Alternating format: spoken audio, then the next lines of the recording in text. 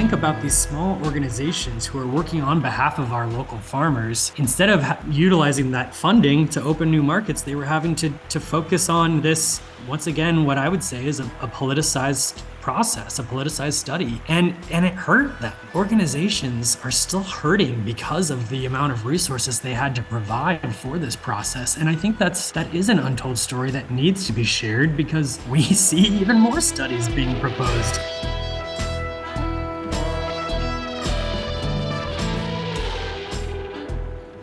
Welcome back to DAM, the official podcast of Northwest Hydropower.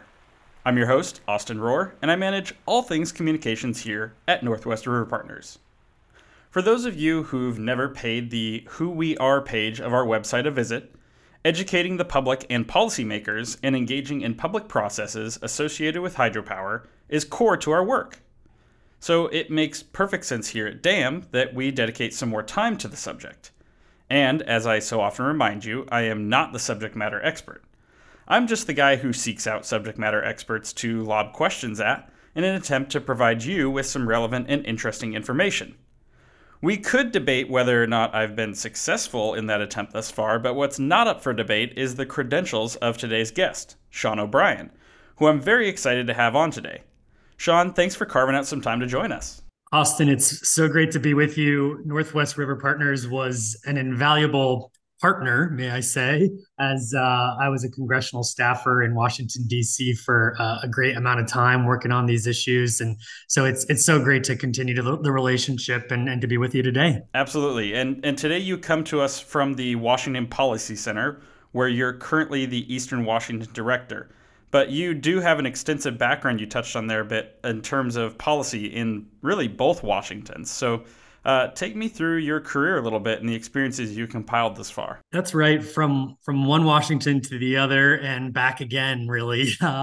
So as a Pacific Northwesterner, grew up outside of Portland, went to school at Gonzaga for college, lived in Seattle for a few years before I did venture off to the other Washington for a stint on Capitol Hill. You know, it's been an amazing opportunity for me to really be able to work on behalf of the Pacific Northwest and Washington State in both localities, both here in Washington State, where I'm now located. I'm a Tri-Citian, living in Tri-Cities for the past 6 months now after moving back from Washington, D.C. But yeah, previously was in D.C. for 8 years, working for Congressman Newhouse from when he was first elected as a freshman, and stayed with him all of those 8 years, and incredibly proud of the work that I was able to do alongside the congressman, specifically on these issues of critical importance of infrastructure and natural resources in our region. And so during that time, you know, what exactly sort of different things did you work in? I mean, you know, what is it like to be in that role over there? Yeah, you bet. So I was the congressman's lead staffer on all things energy, environment, natural resources. So specifically looking at, you know, obviously the Columbia Snake River power system, the Columbia River Treaty, which is obviously just a huge issue for our region. Certainly salmon and predation issues. And then also on the energy side of things, from our nuclear and hydro roots, as well as to our ventures into new clean energy, additional clean energy on top of those baseload resources. Obviously, we've got a lot of exciting things taking place on the new nuclear front. So the congressman, being an appropriator, serving on the appropriations committee, played a really pivotal role, specifically on the energy and water subcommittee of the appropriations committee that funds a lot of these resources, these resource-based systems. And so he really was in a key leadership role to make sure that, you know, our river power system was operated and funded appropriately. And so it was a critical role, and he continues to serve on that subcommittee in Washington, D.C. And so I was proud to serve as the lead there. And I'd be remiss if I didn't go back to your point that I'm now with Washington Policy Center. We're a state-based public policy think tank focusing a lot on Olympia's operations. And so it's been really full circle for me to be able to go from the federal level and now back to the state level in returning home. I actually interned at the policy center nearly a dozen years ago, just out after my time at Gonzaga, and so it's been fun to return home now and really utilize a lot of the skills and knowledge that I gained in DC and now attribute it back to the state level. And obviously there's a lot of interaction and dynamics that take place between the state and federal components. And frankly, I think a lot more could be shared, both the good ideas and the bad, when it comes to learning from our experiences between the state and feds. And I think that's a key role that I'm really wanting to lean in on in my role as Eastern Washington director with the Policy Center, in helping build that bridge of communication and sharing ideas between our state leaders and those who are elected at the federal level. Well, it speaks too to there's kind of this thing that we brought up, I touched on and you mentioned as well, of there kind of being two Washingtons, right? And it seems like the thing that I often hear is that in DC and really for a lot of the country, you don't even really think of Washington in terms of the state, right? I mean, it's just something that people who aren't from our area maybe aren't really focused on. And in some ways, it seems like that also applies to some of the issues we have here. So I could imagine that in some ways, having the experience of being at that federal level and trying to bridge that gap, there's a value there in making sure that, hey, let's make sure Northwest issues are on the radar. Well, that's exactly right. And, it's funny, so many folks in DC refer to it as Washington, whereas myself coming from Washington State, I refer to it as DC. But you're absolutely right. I should point out that Congressman Newhouse serves as chairman of the Congressional Western Caucus, and for my last 2 years in DC, I served as the executive director of the caucus. And it's a coalition of members of Congress. At the time, we had roughly 80 members of Congress who not only come from the West, but really who represent rural communities, rural districts across the country. And the key reason that entity even exists was to provide that voice for communities who often aren't listened to or often aren't heard of or thought of when it comes to how policy is decided in DC. And so together, bringing those voices of those rural leaders, they provide themselves a stronger platform to make sure that their communities are listened to, are heard of. And I think, my returning home to Eastern Washington is very much a similar kind of dynamic where, far often in Olympia, the decisions that are being made focus a lot on, Seattle and King County, really the population bases.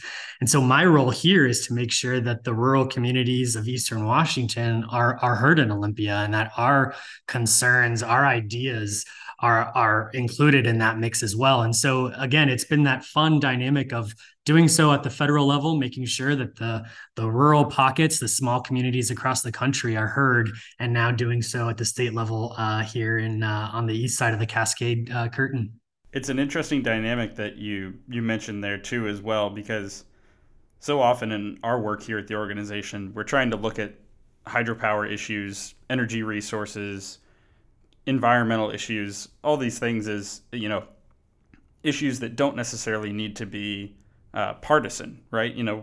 They really should be viewed as a bipartisan effort to try and make sure that we're all moving in the same direction. But at least for us here in the Northwest, there is sort of another partisanship which exists, which is that divide between the East and the West side. And the challenges of the rural communities on the East side don't necessarily align with some of the policies that are dreamed up on the West side, and so I think it'd be interesting, as we go through today's conversation, to kind of further examine the ways in which we can all kind of, bridge some of those gaps and sort of try to extinguish at least some of that divide.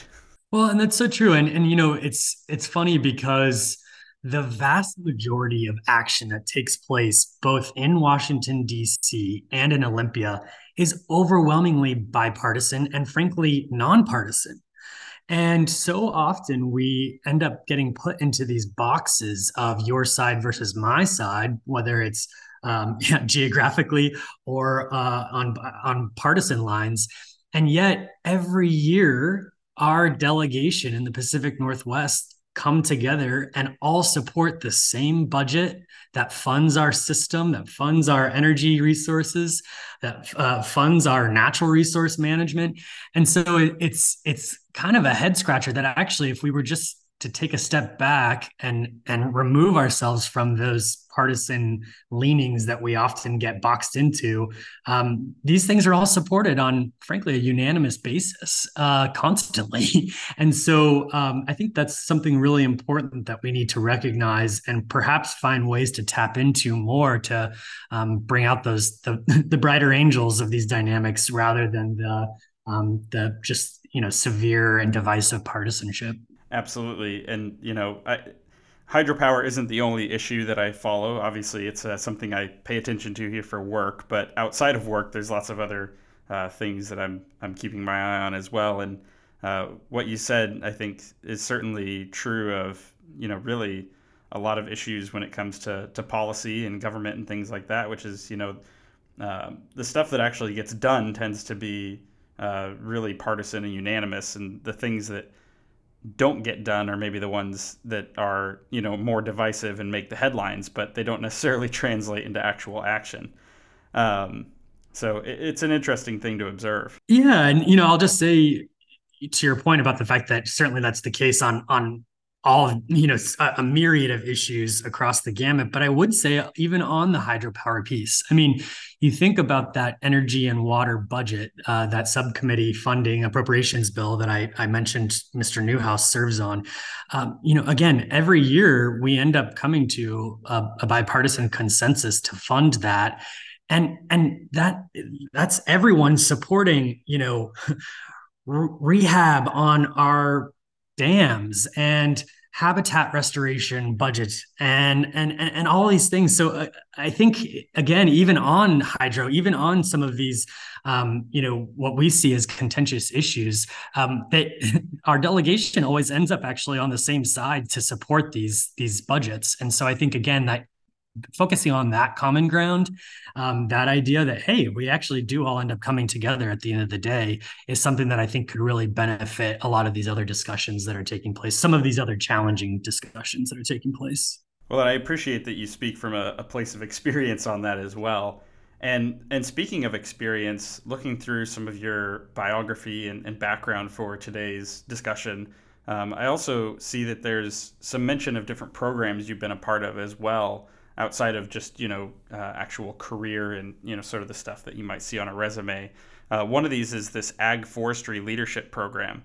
Could you explain what that is and what you've gained from being a part of it? Yeah, no, I appreciate you flagging that. It truly was such a worthwhile opportunity.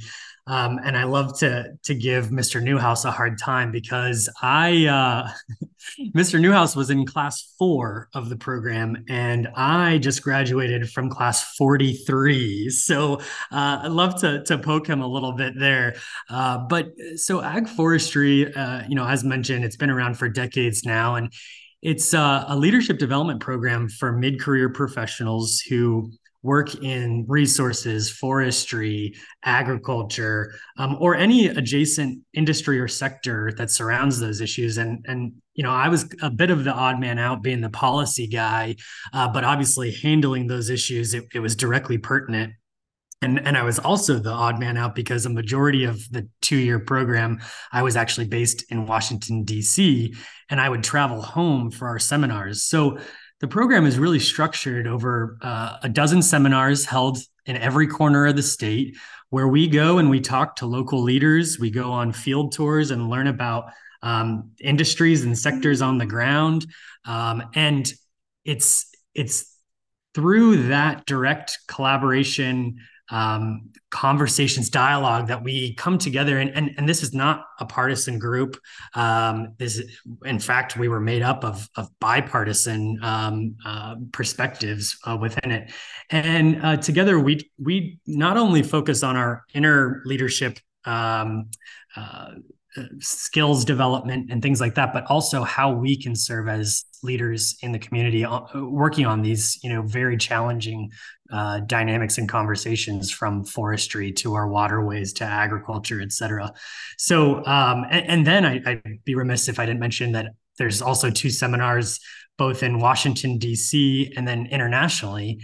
And so our class actually traveled to Vietnam at the beginning of this year.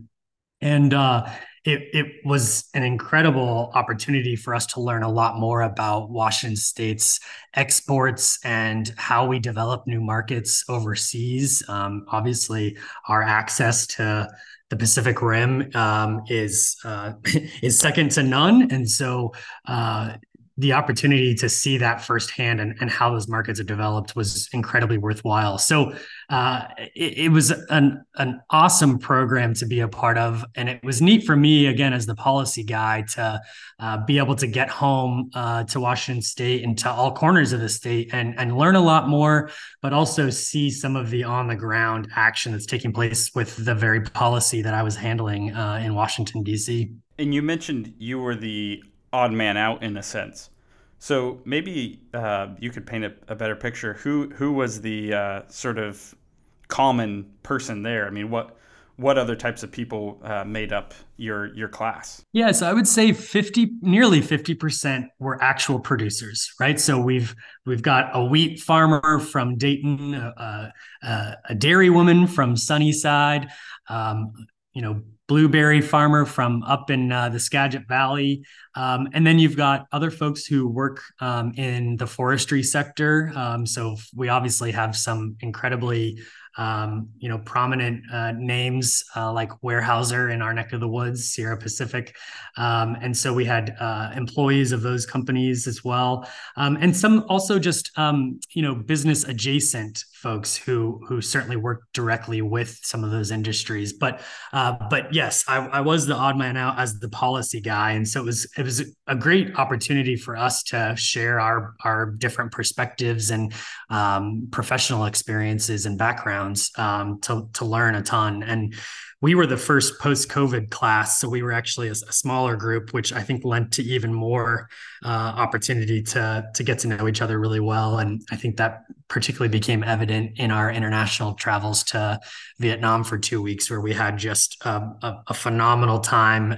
We ran day and night to just see as much as we could, learn as much as we could, and it was incredibly valuable. It's kind of cliche to say, but networking is everything in a sense, right? And that sounds like an incredible networking opportunity. And given what your current role is, and also what you've done in the past, I'm sure that there was a lot of learning that you could gain from being in that kind of group, and being surrounded by those sorts of folks. And with all that experience in mind, could you share maybe some of the stories from working so closely on these issues, and being surrounded by these different groups of people? Yeah, maybe I'll point back to my time with the Congressional Western Caucus, where as mentioned, it was our job to really highlight the voices of communities, small rural communities across the country.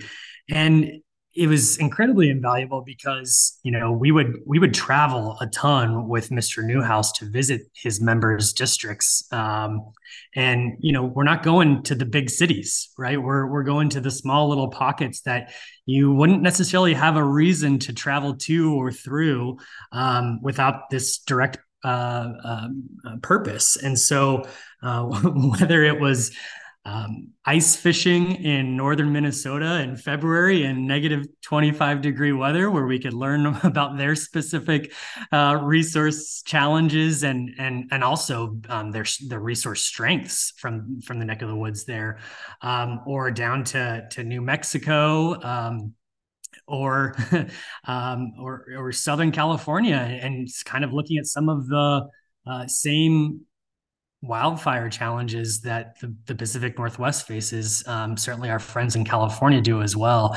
And so it was my job to find opportunities to provide the most benefit for both members of Congress who are on these field tours, as well as their staff, to be able to see and learn and hear as much information as possible when going to these communities, and making sure that the local communities felt like they were having their voices heard as well. So it was these incredibly creative opportunities for us to, like, jump into a community for 2 days, let's say, pack it full of talking to as many people as possible, seeing as many things as possible. And I think that's provided me also just an opportunity to benefit the Pacific Northwest and our region as well, because we also hosted field tours here where we brought members of Congress out here to our river power system and got them on the river and through a lock-in dam, and to learn about some of the incredible research taking place at our dams, led by Pacific Northwest National Laboratory, on how we can continue to maximize the benefits for our fish species while coexisting with our river power system. And, we've got world-class research and world-class infrastructure here because of that hard work of fish biologists and scientists in the region. And I think that's something that we should be really proud of, and we need to continue to tell that story.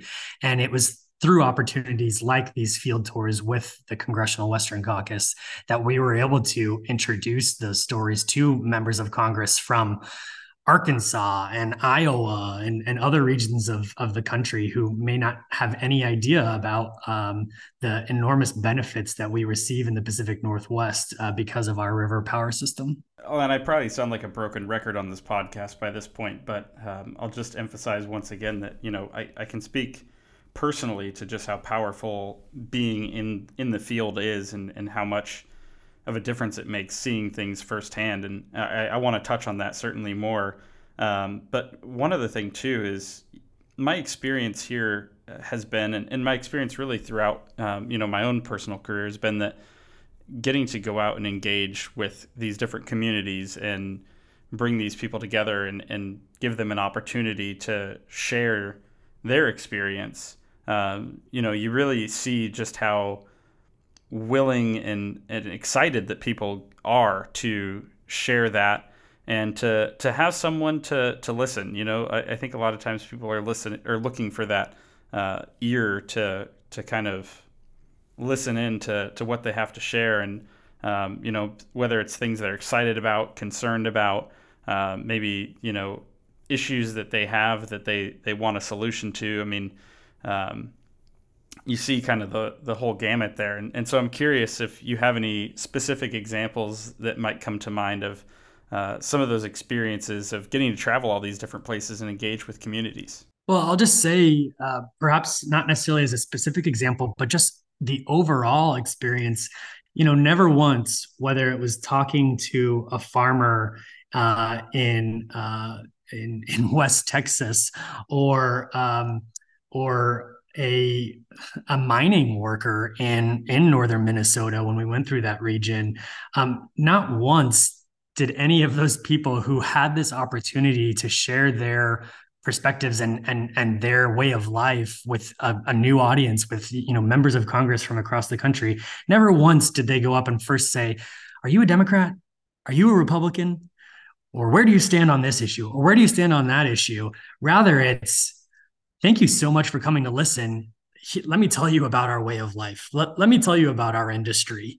And I think, again, that just kind of goes to show, if we're able to not fall into the so often, forced dynamic that we're put into, whether it's because of the media or just our system in general, where we can shed those boxes, shed those partisan leanings, and just realize that we're all just people, we're all just communities together.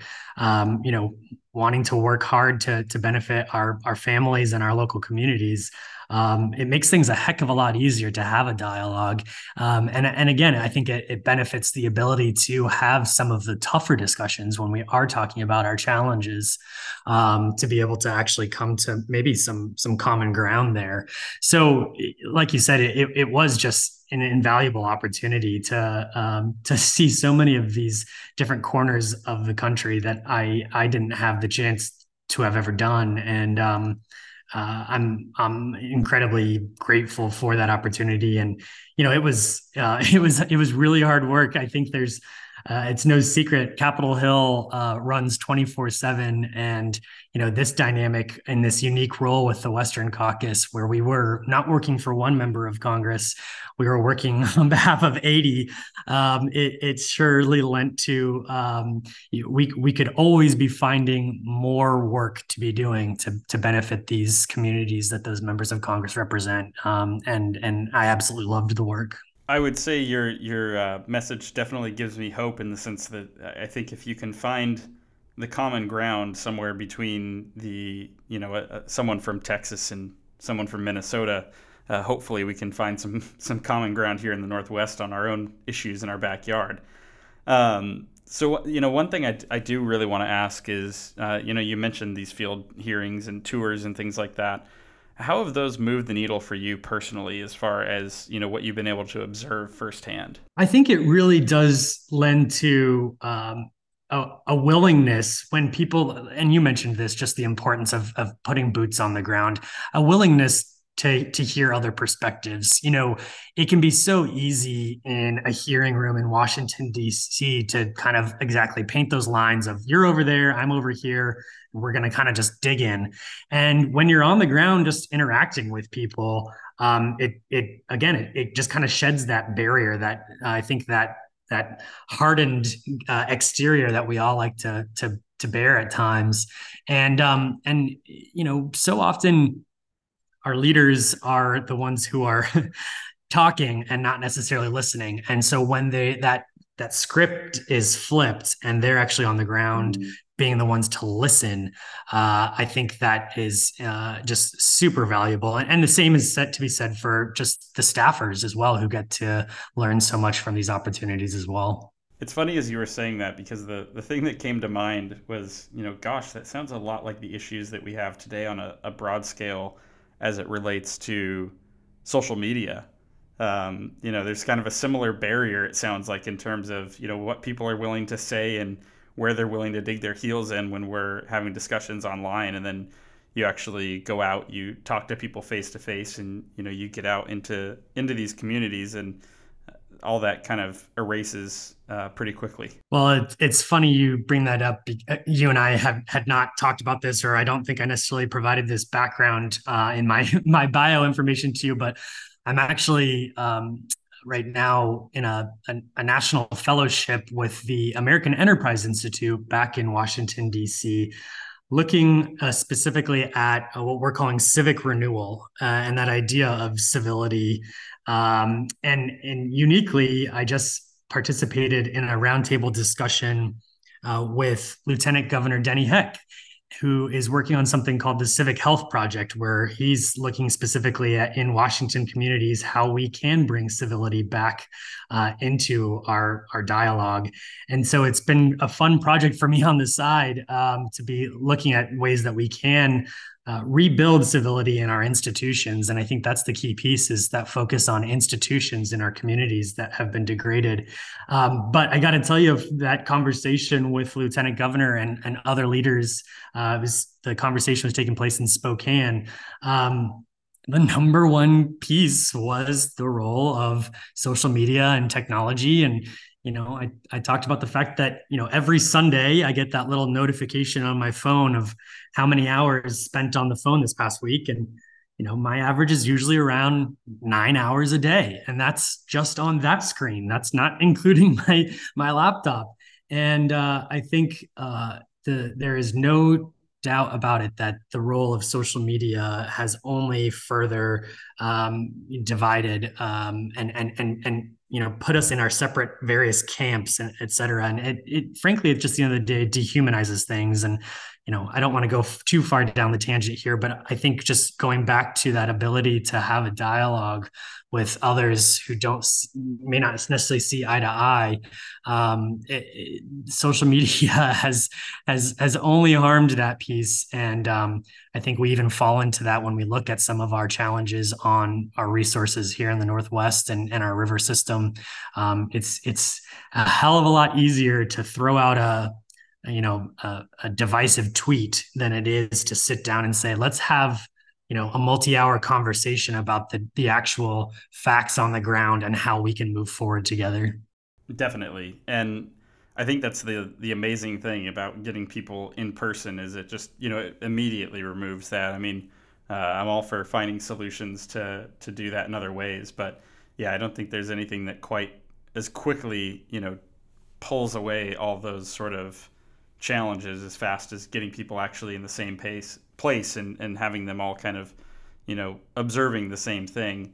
And I know I asked you how some of these things have moved the needle for you, but what has your experience been as far as seeing how this might change, how these sort of field tours and things change perspectives for the people that you're taking out? I mean, I know personally for me, I can attest to the fact that, when you get some of these folks out there and they see things, it's really a perspective shifter. But I'd like to hear, what your own experience has been with that.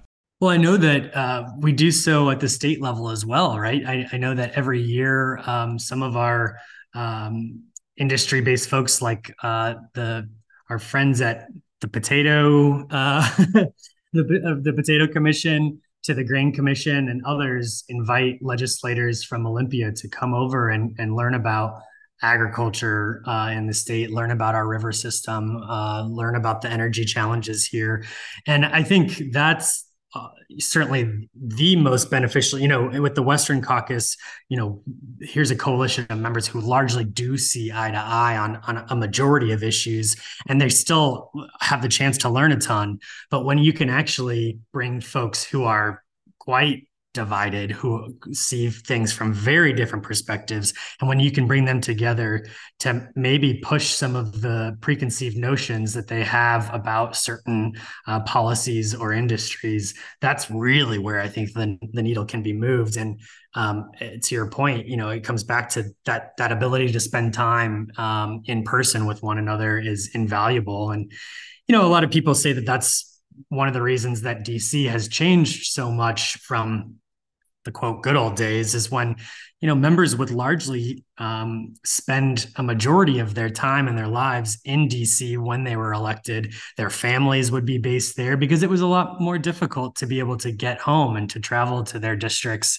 And so they would spend more time together. They would have more meals together. Their families would get to know one another. But nowadays, they're constantly on the road, flying back home, having to fundraise, et cetera. And so it lends to less relationship building, less dialogue.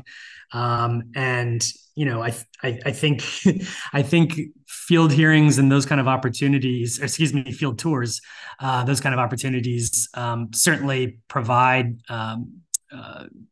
positive benefits at the micro level, but I think there perhaps should be some kind of macro conversations and challenging ourselves to look at how can we make sure that we're not going so far down the needle where we don't interact with one another at all. And COVID had a huge impact on that. I mean, elected officials weren't gathering together for months on end. There were some members who didn't go to DC, for over a year.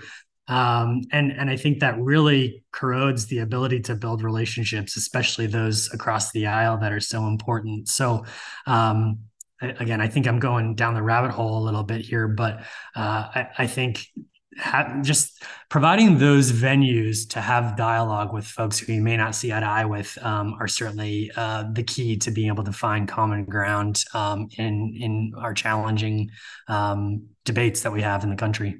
Well, and I'll just say I appreciate that you do go down that rabbit hole because it's an interesting thing to sit there and think about a bit. I mean, I know as we were discussing today, for example, one of the things that came up is like gosh, I don't know that we've ever met. You're right. I mean, with COVID and everything, obviously we've been, working together, River Partners and Policy Center and everything like that, and partnering with, some of the efforts congressionally and all that. But there's that question of like, yeah, I don't think we've ever been in the same place at the same time.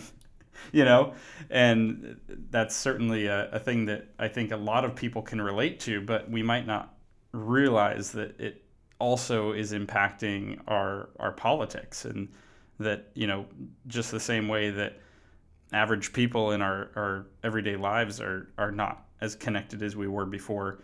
The people that are trying to run the country and make policy decisions aren't really building relationships a normal way either. And so it's really interesting to think about it from that perspective. Well, and let's just say that you were on one partisan side and I was on another partisan side. Just think, here you and I have a working relationship and have never met, but if we were on opposite sides of the aisle or of an issue or what have you, you got to think just how much more detrimental that fact is of not being able to build that relationship or have a dialogue at all. And obviously, again, just so greatly appreciate the working relationship that we have had with Northwest River Partners over the years. But so it kind of just it lends a little bit of understanding of, wow, no wonder things can be challenging. Is if folks aren't even talking or have never had the opportunity to engage with one another, how can we expect for progress to be made? No, that is a really good point.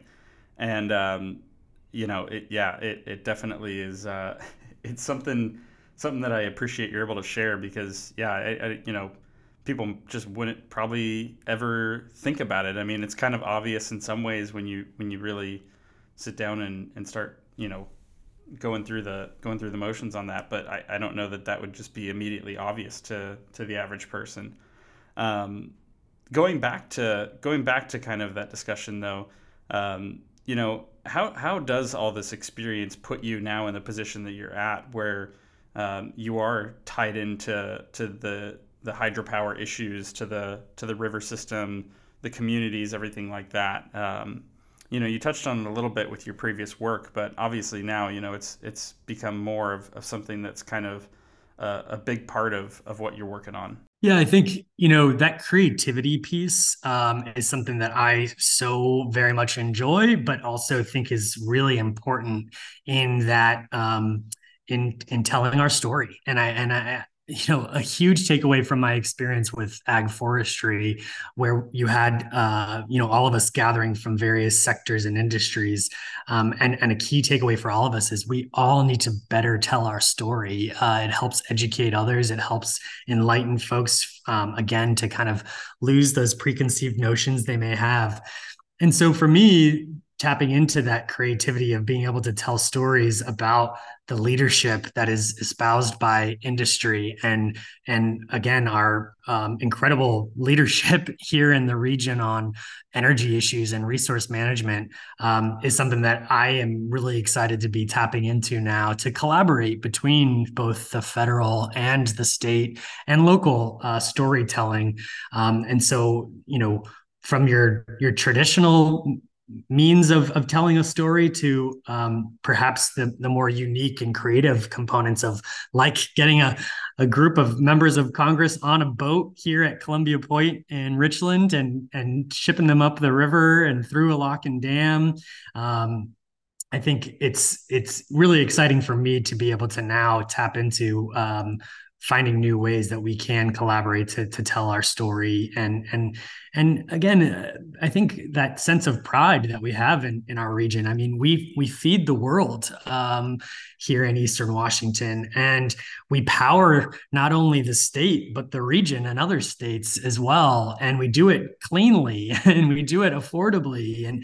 And so I think that's something that is one reason I was so excited to be able to return home and to become a Washington State citizen again, although I certainly have always claimed that during my time in DC. And so I think the opportunity now again to be boots on the ground here and helping contribute to the ability for local communities to tell their story is just so fulfilling for me, and I'm excited about the opportunities to come, including some coming up here in the very near future that I know you'd love to chat about. Absolutely. One of those stories in particular is something that we discussed when we were kind of setting up, getting ready for the podcast, and you brought up a fascinating untold story that really caught my attention. And untold stories are kind of a big part of what we've tried to make Damn the podcast all about. So maybe firstly, I'll just set the scene for folks real quickly. Last year, we saw the completion of the Murray-Inslee process, which engaged in regional stakeholders and the public to try to figure out whether or not the lower Snake River dams could be removed. And naturally, at Northwest River Partners, we're lower Snake River Dam advocates, and we were a bit critical of that process and felt that it asked kind of the wrong question because it really looked at whether the dams could be removed instead of whether they should be removed. And ultimately, we did see that outcome as a success. It clearly stated that dam removal is infeasible in the near term and that other efforts to recover salmon should be prioritized. But on the other hand, from what you described to me, it sounds like, okay, on paper that's great, but it isn't all all positives. Maybe you could describe to me from your perspective what that Murray-Inslee process looked like, first of all. Yeah, well, I think it's so important to recognize that when government takes action, it places an impact on people, on communities, on industries. And so this idea of, all right, we're going to study this again, that may sound all fine and good, but when you actually dig into what does that mean when an official government process is initiated to study an issue, that means any of the people, employees, sectors, organizations, communities impacted by that issue have to devote time, energy, resources, money, their budgets in order to make sure that they aren't left out of that analysis. And so here we are, last year is when it concluded, but the study was initiated right on the tail end of COVID, in which, let's talk about our agricultural community for a moment. We had markets absolutely decimated, destroyed, disappeared because of the unique challenges that COVID brought about. And so you think of some of our, state-supported organizations like our agricultural commissions. So think of like the Grain Commission. They have very limited budgets, and those budgets, they would like to be utilized to open new markets so that we can find opportunities for our growers and producers to send their products to other regions, to other to new markets. And rather than that small funding being utilized to do so, it instead had to be focused on playing defense, on making sure that all of their data, all of their information is coordinated and provided for this governmental process to make sure that they aren't left behind. Because if they don't participate in the process, if they don't lend the facts, the data, the numbers that are so important to be shared with these processes, then the governmental process, the policymakers may make assumptions or may make the wrong decision. And so again, you think about these small organizations who are working on behalf of our local farmers. Instead of utilizing that funding to open new markets, they were having to focus on this, once again, what I would say is a politicized process, a politicized study. And it hurt them. It hurt these organizations. And that's what I've been hearing in my 6 months coming back home is, again, it is this untold story of, we all kind of shrugged off the Murray-Inslee process like, oh, we're so glad that they concluded what they did. All right, let's move forward. But organizations are still hurting because of the amount of resources they had to provide for this process. And I think that is an untold story that needs to be shared, because we see even more studies being proposed again and again and again. And, we can continue to study the heck out of these things in hopes of a different conclusion. But when the conclusion continues to be the same thing over and over, you would think the message would would land. That's why, like I said, I do think it's important we talk about these things, even though it may be in the rearview mirror, because it's going to continue to rear its ugly head. And I think it's really unfortunate that that process was one that was political in nature. It harmed local communities, and it didn't do anything to benefit the region or the producers that were so devastated coming out of COVID. We can certainly relate here at our organization in terms of just the sheer amount of work that we put into it. And, I wouldn't say that we came out of it on the other side, maybe, in the same position as some of the folks you were describing. But yeah, it was definitely, I mean, in terms of just, yeah, stress level, workload, everything like that, it really did, challenge us here. And so, that really does resonate. It's also something that I think is important to bring up, and something that I think, I'm hearing you kind of saying as well, is that the nature of the process was interesting in that it wasn't necessarily doing any sort of like new studying. I mean, it wasn't, looking for new data, new scientific information, points like that. But really, it did rely so heavily on the stakeholders themselves to provide the input. And so I can definitely understand that would create a lot of pressure on some of the folks that you're talking about in terms of making sure that they're being represented there and that they're able to share their side of the story. Well, and unfortunately, far too much of that data may just be put in the back of the report and not actually utilized in the findings when things are handpicked, and you look at the footnotes at the bottom of the references, and it's just the same sources over and over utilized rather than sharing these other perspectives. But yeah, you talk about your guys' experience. You guys are a small organization, and when you have government step in and dictate these decision making processes, it's all of a sudden like, well, okay, we have to respond. We have to be a part of this process, or we are going to be on the losing end of this. So it's indicative of why I think it was just harmful in nature. I'll go back to that Vietnam trip that I mentioned, that field tour that our AgForestry cohort took.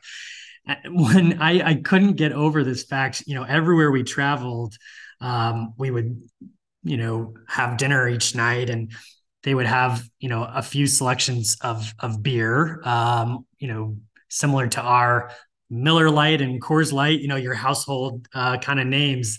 And one of the cans, I couldn't get over this. Again, this is the equivalent of their Coors Light that we saw everywhere throughout Vietnam. On the bottom of the can, right on the front, said Yakima hops on it. And I couldn't get over that fact that here we are on the other side of the planet. And in our hands is a product from right here at home. And I think that just goes to show how important we recognize the work of these commissions that, again, are so supported on a nonpartisan basis by our leaders.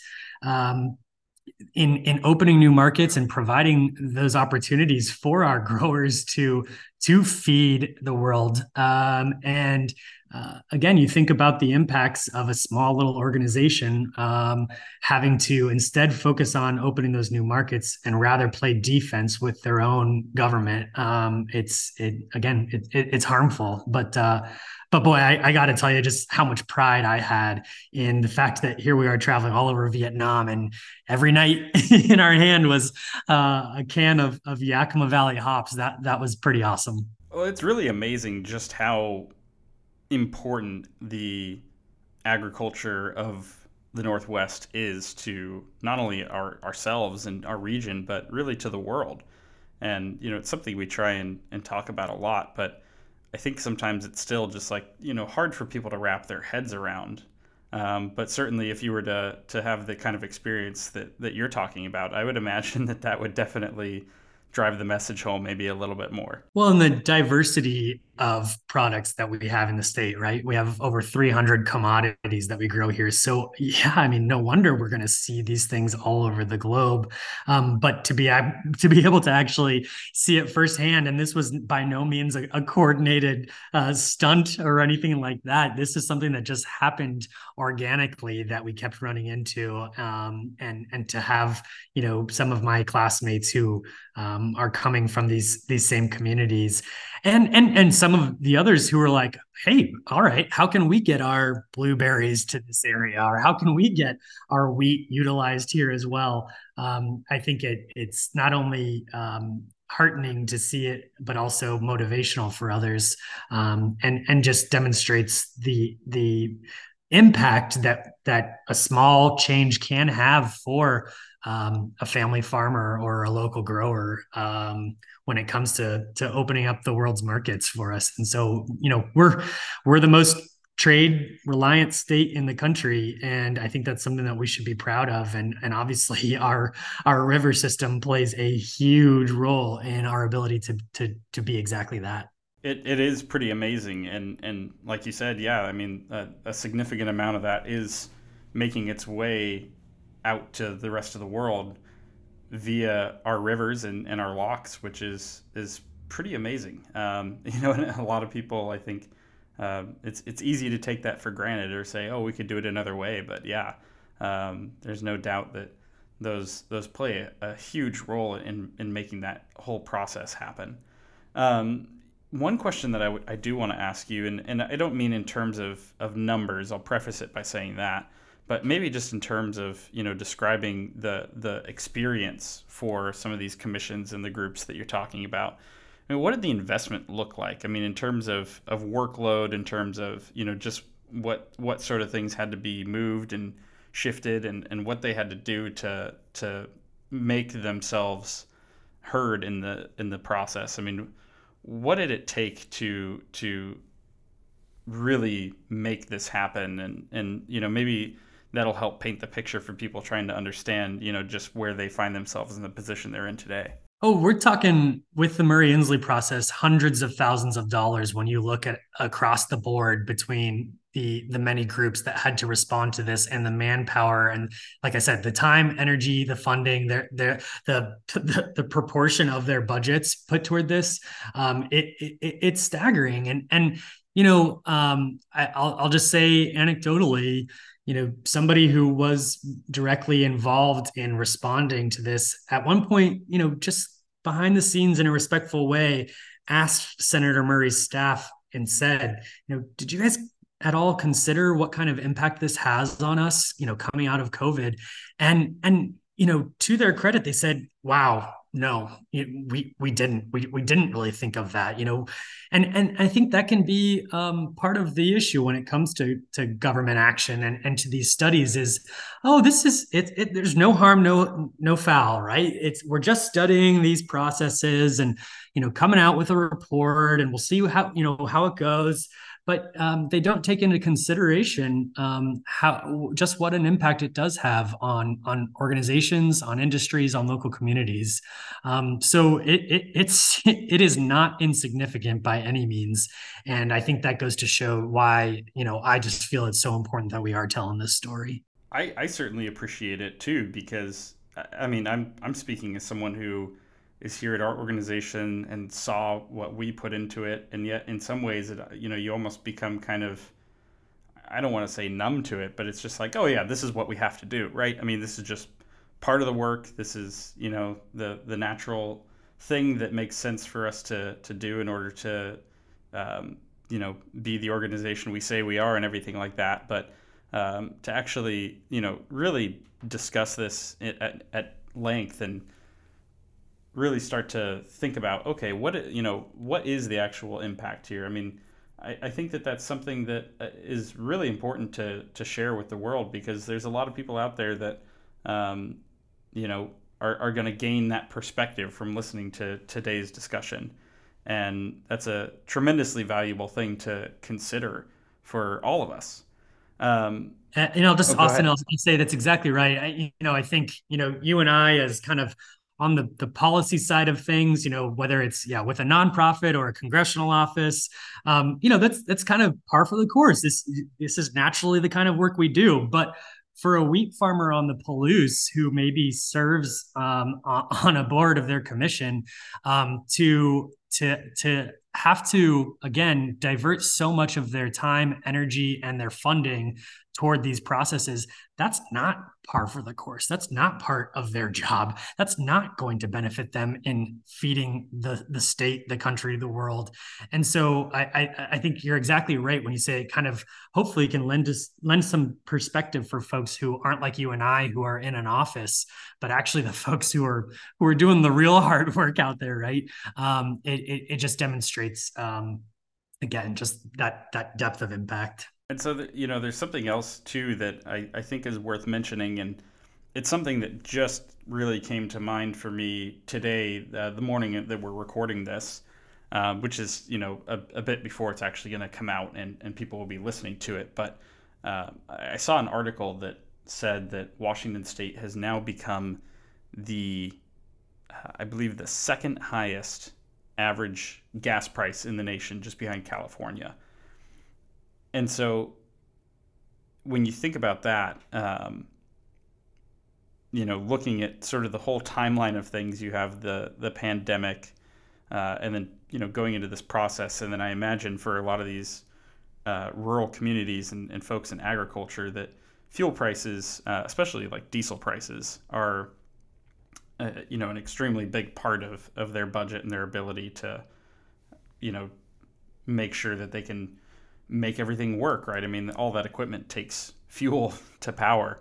And so I guess the question I'd like to ask you is, how do these impacts get passed on to the regular folks? I mean, it's one thing to say, oh, well, these guys are, they find themselves in a difficult position now because they stretched themselves so thin to get through the pandemic, or to, allocate resources to participate in the Murray-Inslee process, or, now to try and find ways to make things work with prices and inflation and all these different things increasing. But, when you're talking about crops that go out to the world, I mean, what does that impact actually look like for people? Well, your timing is funny with that question because actually, again, as of this morning, I actually have a piece in the Spokesman Review today focusing on gas prices and and why they're so high, why they've been so high this year, and frankly, my piece gives the heads up that we should only expect them to increase even more this summer. And again, here I am, now focused on state-based policy, and it's literally just within our state borders that we're seeing this impact. So if you cross over to Idaho, if you cross over to Oregon, you will see that they are not facing the same steep increases we have, and that's because of our new cap and trade climate program, in which industries are having to buy carbon allowances, and at the tune of the first auction raised nearly $300 million that industries had to pay for these allowances back in February, and another was just held at the end of May, excuse me, to the tune of 557 million that they had to pay this time around. Increasing the cost of carbon so high that it actually triggered another auction is going to have to be held in August due to that spike. So state policies have very much a direct impact on your local farmer. And interestingly, and again, I'm going to be going in a little into the weeds here, when that climate bill was signed into law in 2021 by Governor Inslee, it specifically exempted the agricultural industry because they knew what an impact it would have on them. Unfortunately, the Department of Ecology has not done their job in standing up a process for how those exemptions would work. And so agriculture is paying the same increases that everyone else is. And like you said, on diesel specifically, it's even higher. And so, unfortunately, the legislature, a few last minute proposals were thrown out there to try and address this, to try and keep that agricultural exemption in place and actually implemented. But unfortunately, they did not get the job done. And from everything I'm hearing on the ground, is this will likely lend to litigation, which is something, unfortunately, you and I are all too familiar with on the river system. Well, the same will be said now for our agricultural producers who are being really just hammered by this cap and trade system and the high gas prices that we're all seeing. So to your point, there is a direct impact, and the governor's office will constantly just kind of point fingers at greedy oil companies, but it's a fundamental recognition, or it should be a fundamental recognition of how markets work, is that when these industries are forced to pay hundreds of millions of dollars in order to purchase these quote allowances, of course those costs are going to have to trickle down to the actual buyers, because that's how a business works. That's how our markets work. That's how capitalism works. And we can blame the greed all we want, but at the end of the day, who is forcing them to pay that more than $500 million in this last auction? And it's the state. It's the state process. And may I just say, we are absolutely the highest in the nation now. California does have a similar process set in place, but after that second auction we just had, we are now paying more than 80% higher on carbon than the state of California, 84% higher than what they've priced their carbon allowances at. So we are unfortunately leading the way in this sense, but I don't think it's for the benefit. And what we at the Washington Policy Center and my colleague Todd Myers, who's our director on the Center of Environment, is constantly talking about is, all right, we're paying more for this, but we're actually not going to see a reduction in emissions here. We're paying more for a lack of solutions. Why don't we actually talk about opportunities for solutions to reduce emissions that will actually see an impact, rather than simply taxing our way through and not actually moving the needle on emissions reductions? So again, going down a little bit of a rabbit hole there, but I had to with my new state policy hat on. And I think it goes back to your very point of, when government takes actions, it does impact the individual. It does impact that single farmer, that single producer. Well, I would certainly say that, on the record, we would advocate for not removing hydropower as one way to make sure that we're meeting our climate objectives.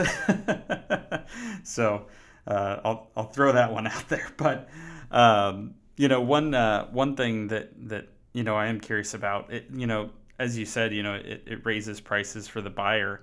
Does this translate to, hey, we're going to pay more at the grocery store? Does this look like, products are going to be less available for consumers? Or does this also potentially mean that, some of those products like the Yakima Valley, the hops and things and the wheat that's going over to Vietnam, do they start to look elsewhere for sources? Or, it could be a combination of all three. I'm certainly not saying it's a binary thing, but I'm curious what those impacts do look like. Well, that's exactly right. I think, post-COVID, we've all seen the incredible, tumultuous, ups and downs and struggles for our supply chains on the inflation side of things, and just costs overall. And so, I can't speak to what kind of repercussions we could see potentially on our supply chains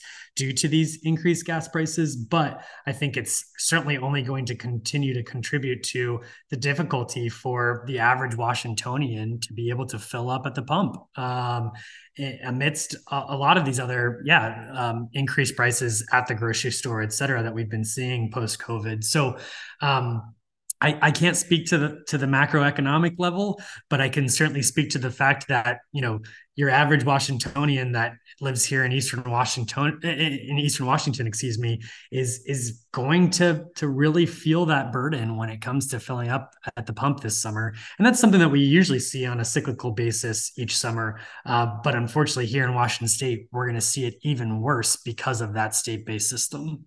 So, with regards to energy policy and some of the things that are impacting the folks you're talking about, I know that we're not necessarily out of the woods on this. I mean, this study and these processes, it's not like a one and done type of thing. What else do you see happening regionally and nationally with regards to energy policy that could be of concern for hydropower and those that are depending on the rivers? Well, yeah, I think, we're only 6 months or 6 weeks out of the legislature wrapping up their job in Olympia. And unfortunately, as I mentioned, rearing its ugly head is the legislature once again funded two multi-million dollar studies on how we can replace the benefits of the system of the river dam system. And so this is something that we just see time and time again. And I do see some of our local leaders here in Eastern Washington who have spoken up about the fact that, again, why are we wasting taxpayer dollars on these studies that are only going to come up with the same information, the same data that we already have. And so it's a concern for me that, I think let's just go into the black and white dynamic of, breaching the dams or not breaching the dams. And I've always said that obviously this federal system is, Congress would have to make an act in order to actually breach them, which is something that I don't think is ever going to happen. However, it isn't going to be just one day that we wake up and Congress says, all right, let's breach these dams. That's not the actual threat to our system. It's the death by 1,000 cuts that's actually going to harm our river power system. If we make these dams so obsolete that they can't actually produce the clean, affordable, reliable power that they have for so many decades, then yeah, that is what's going to end up being the threat to their ability to continue. And that's what we see with litigation after litigation and mandate after mandate from a judge's bench in how the operations are conducted at these dams, rather than letting the actual engineers and scientists who know how best to operate this system for both the benefit of the communities on an energy level, but also for the benefit of our natural resources and our fish species. If a judge is dictating how the system is run rather than those experts, then yeah, they are going to become obsolete. They are going to die a death by 1,000 cuts if we continue to limit their ability to produce efficient energy. So that's always, I think, been my concern, my perspective here. And so it's not going to be an easy, just black and white. All right, we saved the day. Congress didn't vote to breach the dams. Rather, it's a lot of these other bureaucratic processes that are taking place that don't catch the headlines, that don't catch attention from folks, that are the real issue, and are something that demonstrates why, Northwest River Partners and Washington Policy Center and so many other advocates for the system have to continue to do our jobs, because we're never going to just be done, right? We're never going to have a mission accomplished day, because these issues are too serious and too complicated to be able to have such a binary approach. It's going to be the work for decades to come, in how critical it is to make sure that we keep the lights on in our region and the power on for our communities. So one thing I want to ask you too there, I mean, we have definitely worked really hard too on looking at the upcoming studies that were funded there, and we did a lot of tremendous work, I think, as a region to make sure that these are going to be a step in the right direction in terms of how they're conducted and what they're going to look like. But do you still see maybe some concern there for some of the folks that you talked about in the ones that are struggling kind of post Murray-Inslee, is there still some concern there that they're going to run into issues with these studies? Again, I'll just go back to my overall premise that anytime government takes action, there will be an impact on folks, and we need to recognize that. And that's why it's important to know that we can't just willy-nilly throw these ideas out there, that there are repercussions. So yes, absolutely. I mean, every day that an agricultural whether it's an organization or an actual farmer is not actually spent focusing on their jobs, on whether it's the actual growing and producing or expanding markets, every day that they're not focused on being able to do their job is going to hurt them. No doubt about it. And especially when we force them to keep just doing the same thing over and over again, it's a head scratcher, and it can also lend to the idea of people become numb to it. It's like, all right, well, it's just another study. I guess we'll just dig up the same information, and that's not what we can do, because we have to make sure that the facts continue to be on our side. And so the numbers can't just be kind of pulled out of thin air. They have to actually be the facts and data on the ground to make sure that we're getting it right. I'll never discount the repercussions, the impact that such actions have on these sectors and on these communities. Well, and to your credit, what you're saying also aligns with something that I discussed with one of our previous guests here on DAM, Blaine Meek from Agri Northwest, and we talked a lot about just the fact that, yeah, we're talking about crops, right? We're talking about agriculture, things that are constantly living in fluctuation, and they don't just sit idly by while people are focused on other things, or while issues are coming up. You can't really steer them in any one direction. They're gonna do what they're gonna do. So yeah, what you're saying, it makes perfect sense in terms of, yeah, if they're not, if people aren't out there working and tending to that, things can get out of hand pretty fast. Absolutely. Yep. Nope. I would completely agree. So you also brought up, some of the challenges there with litigation, and what are you seeing when it comes to the courtrooms and how that could impact the hydro system? Yeah, unfortunately, like we've seen just far too much, is just a politicization. And I think it kind of goes back to the start of our conversation about the idea of let's have a real dialogue. Let's actually sit down and work through this together. And instead, when certain interests and industries are kept in the dark, and there's a direct political motive that's being utilized to say, all right, we're just going to include strategic decision making with certain perspectives and with certain industries and not others, that's never going to lend to a comprehensive, beneficial solution for the region. And so often government is about coming together and not everyone being completely happy, but they should all be a part of the process. And when that happens, when everybody has to give a little, but also to get a little, that's usually at the end of the day when you're making good policy. And so everything that I'm seeing about the ongoing dynamics in these, this litigation and these negotiations is that far too many industries are being left in the dark. They're not actually having real seats at the table. They're not being invited to have seats at the table. And to me, that just is going to end up to more divisiveness and not a true comprehensive benefit for how to move forward for the region. And that's it's really disappointing. Well, it's kind of funny to think about it.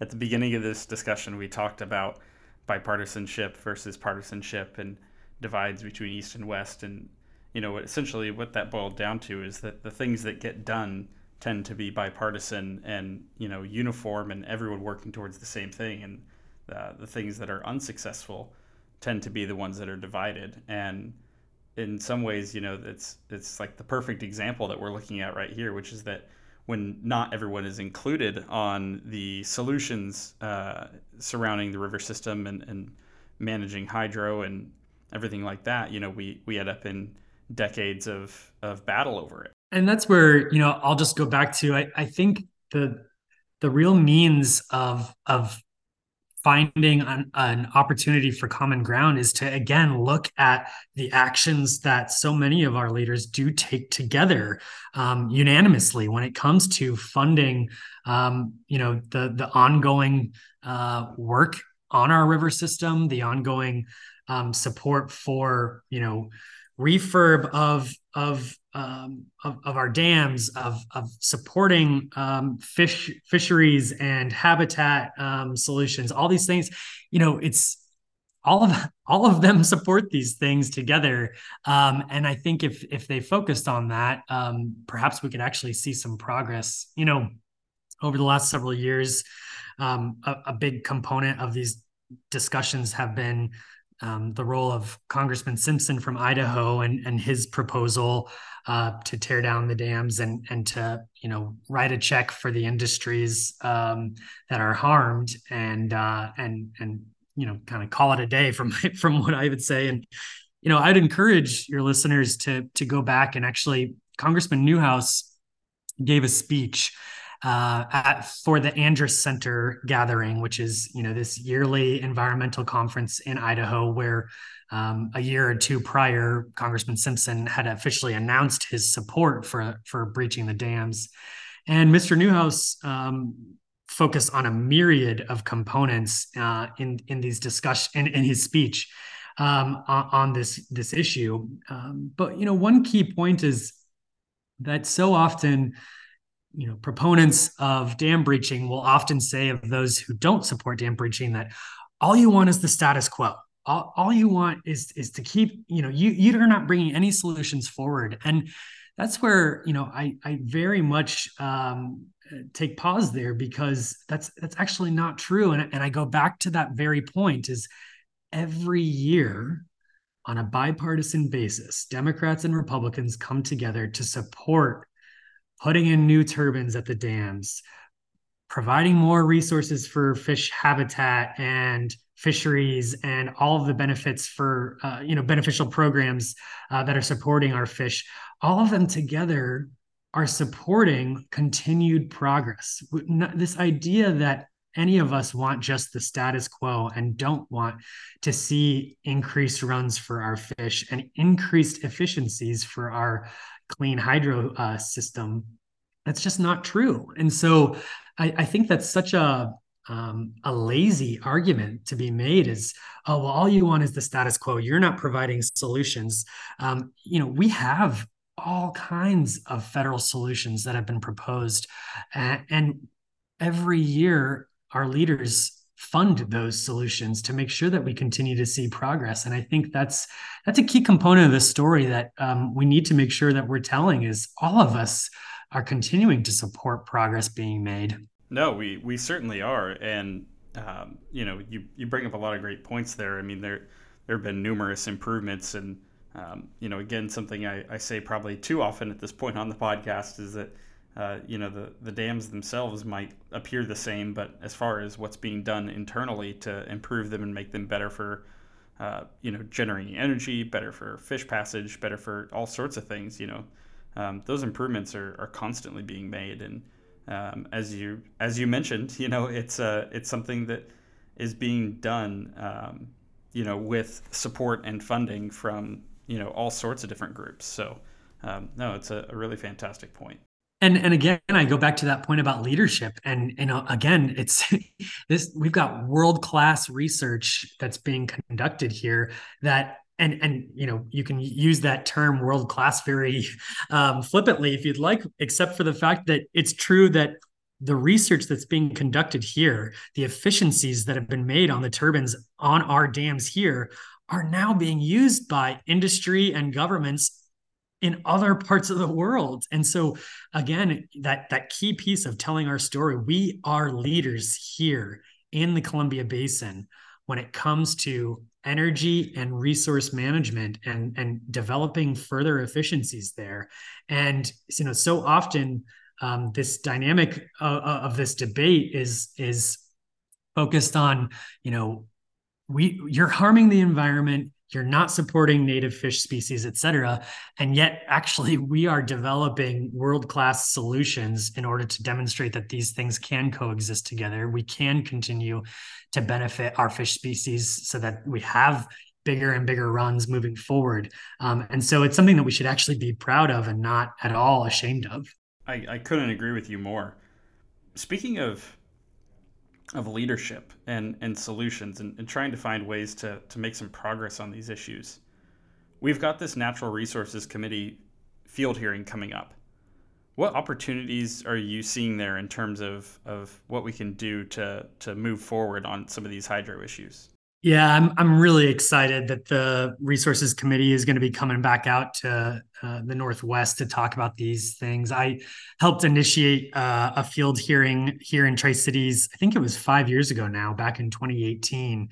And similar to all of those field tours and those various opportunities that we discussed earlier in the conversation with the Western Caucus, I think the same goes here. Is when we can highlight the expertise of the actual local leaders, the folks who are directly impacted and who help directly manage the system and the industries that rely upon it, then all of us are going to benefit, and our leaders in Washington, D.C. from across the country are going to benefit to hear from them. And so I'm really excited. I know we've got some local energy officials who will be speaking, some policy folks, some representing the agricultural community, the river system. And so, again, having the opportunity to tell our story, to be proud of the leadership that we espouse here in the Columbia Basin, and to share it with an audience of members of Congress from across the country,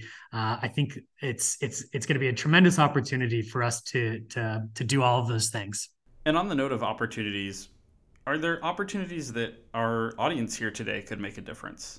Well, listen, when we have an audience of members of Congress coming here, that goes, let's tap into it, right? So write a letter to the editor and the paper recognizing that we're going to have these folks coming here in a couple of weeks. Submit an op-ed to your local paper. I'm very much a traditionalist when it comes to the power of the written word and of your local paper, but also obviously utilizing and even we talked about some of the detriments of social media earlier, but there can be the positives. And so, share your perspective out there. You take this opportunity, this moment where, hey, with the frame of mind that our local community is about to be visited by members of Congress, leaders at the federal level, share your thoughts there and provide that opportunity to be an impetus for your friends and your networks to be hearing that message, even though it may be old news to them or to some of them. I'm willing to bet that most of us have people in our lives, in our networks, that can always be learning more, hearing more about the benefits of our system. And I live in Tri-Cities here. Many of our communities in the region just simply would not be here without our river power system and all of the benefits they provide to us. And it's incredible to see the growth taking place in regions like Tri-Cities.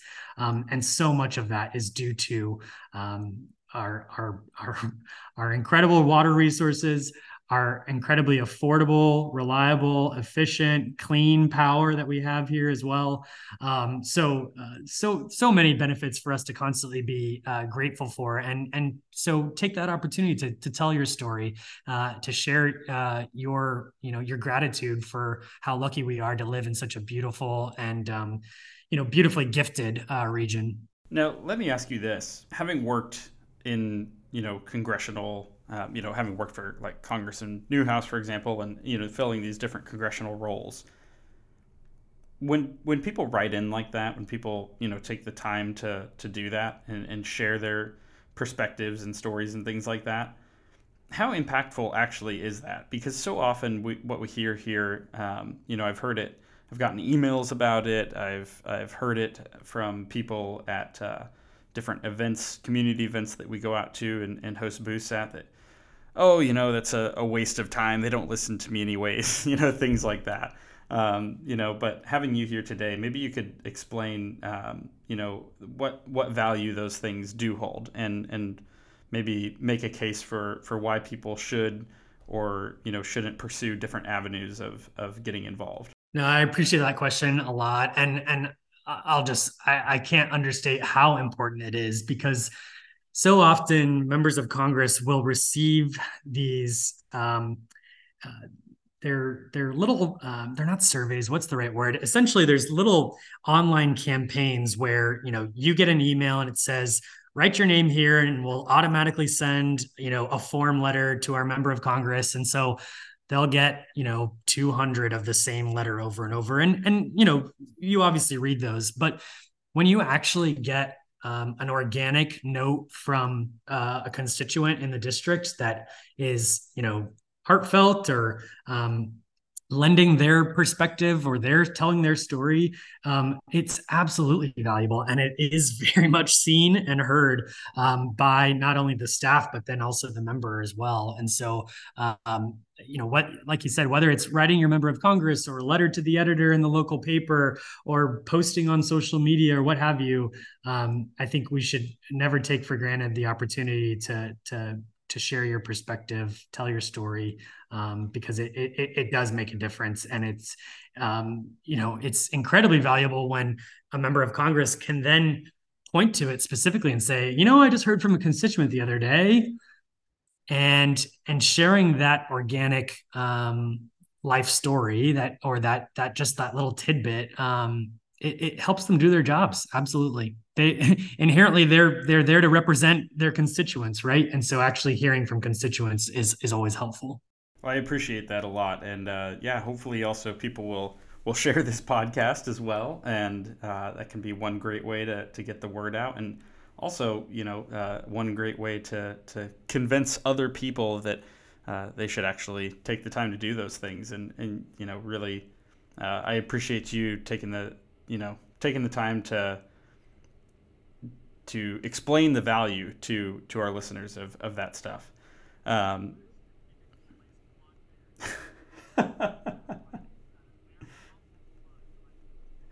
Always trying to find ways to do it, and I have absolutely no shame about it either. But I feel like I blinked and we burned through almost an hour and a half here.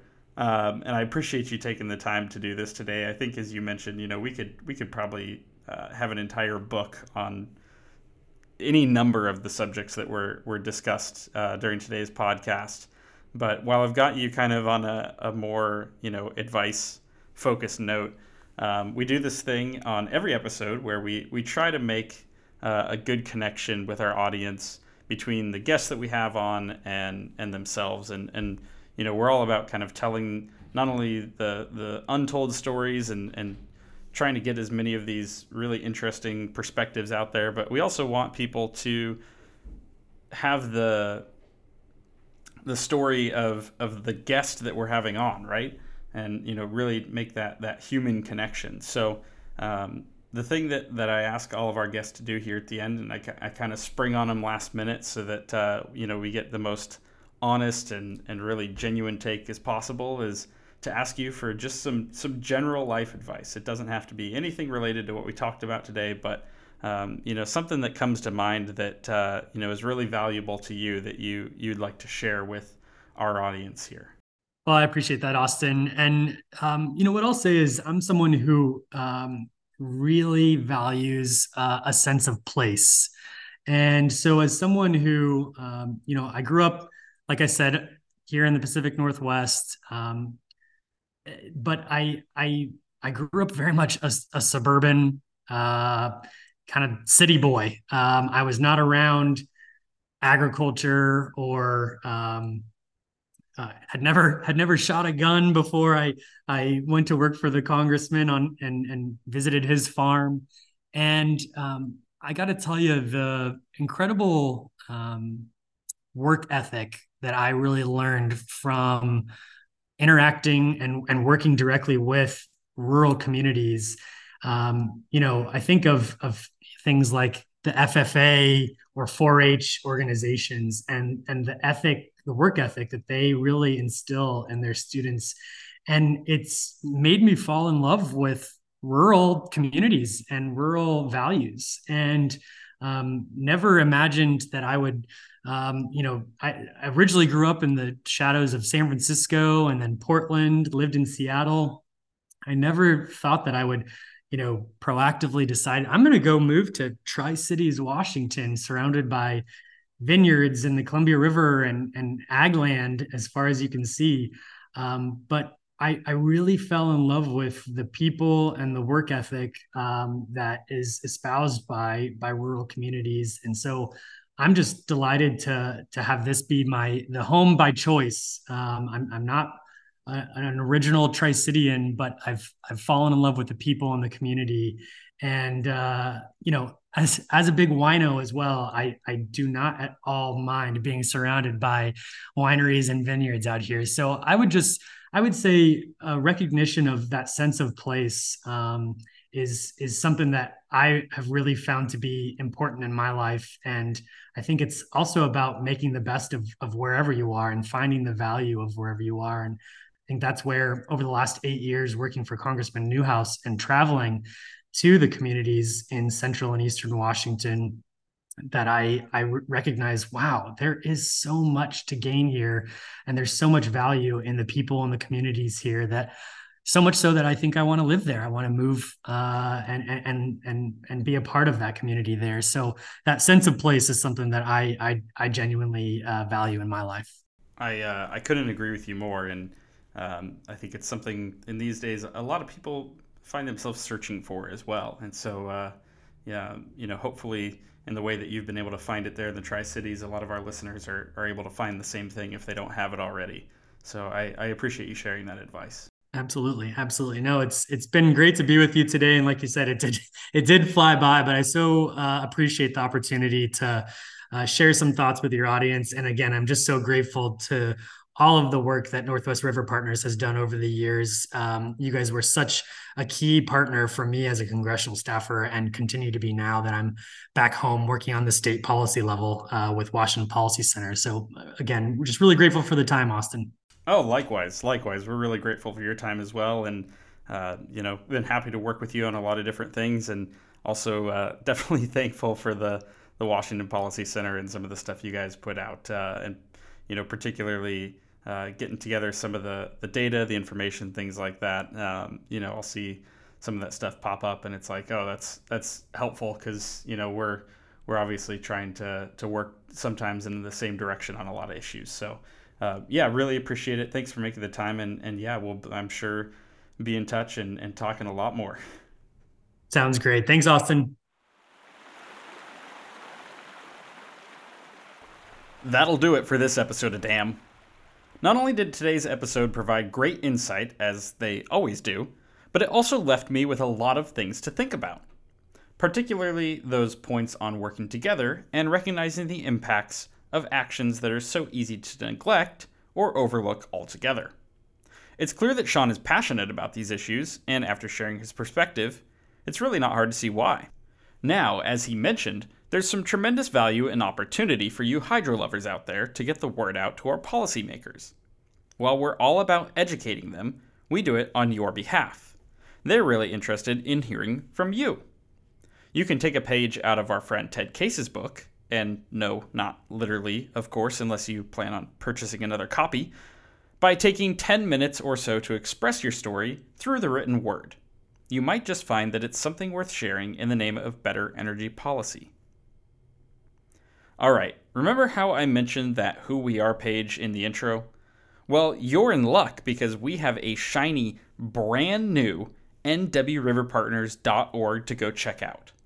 While you're there, you can utilize our contact form to fill us in on potential guests and topics you'd like us to cover here on DAM. We are always open to any and all suggestions that help us continue to provide the best Northwest hydropower podcast possible. Then, there's the other usual housekeeping. Firstly, there's the reviews. We encourage you to give us feedback on your favorite listening platform. Positive reviews contribute to audience growth, and audience growth means more episodes of Damn for you every other Friday. Of course, you wouldn't have to keep track of that schedule if you subscribe and turn on notifications while you're in the app you're listening through right now. Personally, I'm a Spotify guy, and I have been for a long, long time. I just checked a few days ago and discovered that we still had no ratings of any kind on the podcast page. So for my fellow Spotify people, let's get on it. I'll give our friends who listen on another platform the pass for now, but don't let me catch you ignoring this important part of supporting Damn. I've even given you permission to leave negative ratings and reviews, so there's really no excuse not to do it. Last but certainly not least, you can visit us at NW River Partners on Facebook, YouTube, Instagram, Twitter, and LinkedIn. And I always encourage everyone to go see what we're up to there. All right, I hope you enjoyed this one, and hey, we've got a lot of great episodes coming up soon as well, so make sure to stay tuned for that. Until next time, see ya!